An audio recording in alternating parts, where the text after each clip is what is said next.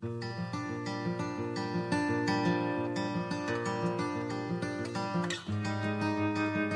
is December the 14th. Today, we'll look at the last two Psalms of David in the book of Psalms.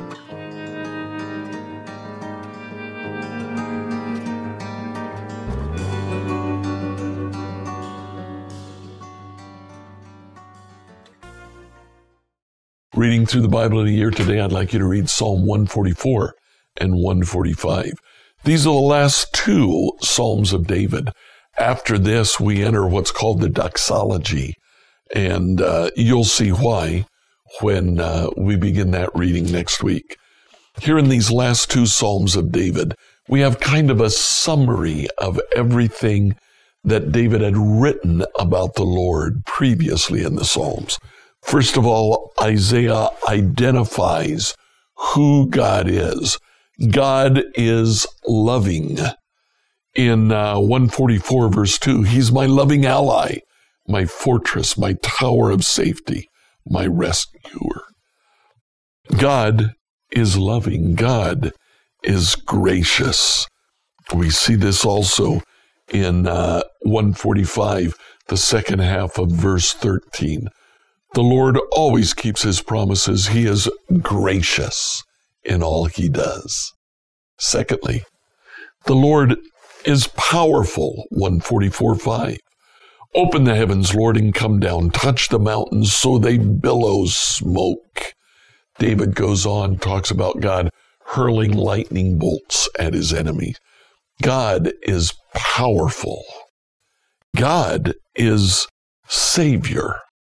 Verse 11, save me, rescue me from the power of my enemies. David says, God, you are powerful and you love me, so rescue me. And then finally in 145, verse 17, the Lord is righteous in everything He does. He's filled with kindness. That word for righteous is also the word for just. God is just in the way He treats us.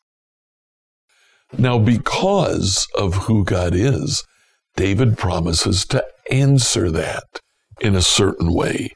First of all, he says in 145, verse 1, God will be praised. He will be worshiped. I will exalt you, my God and King.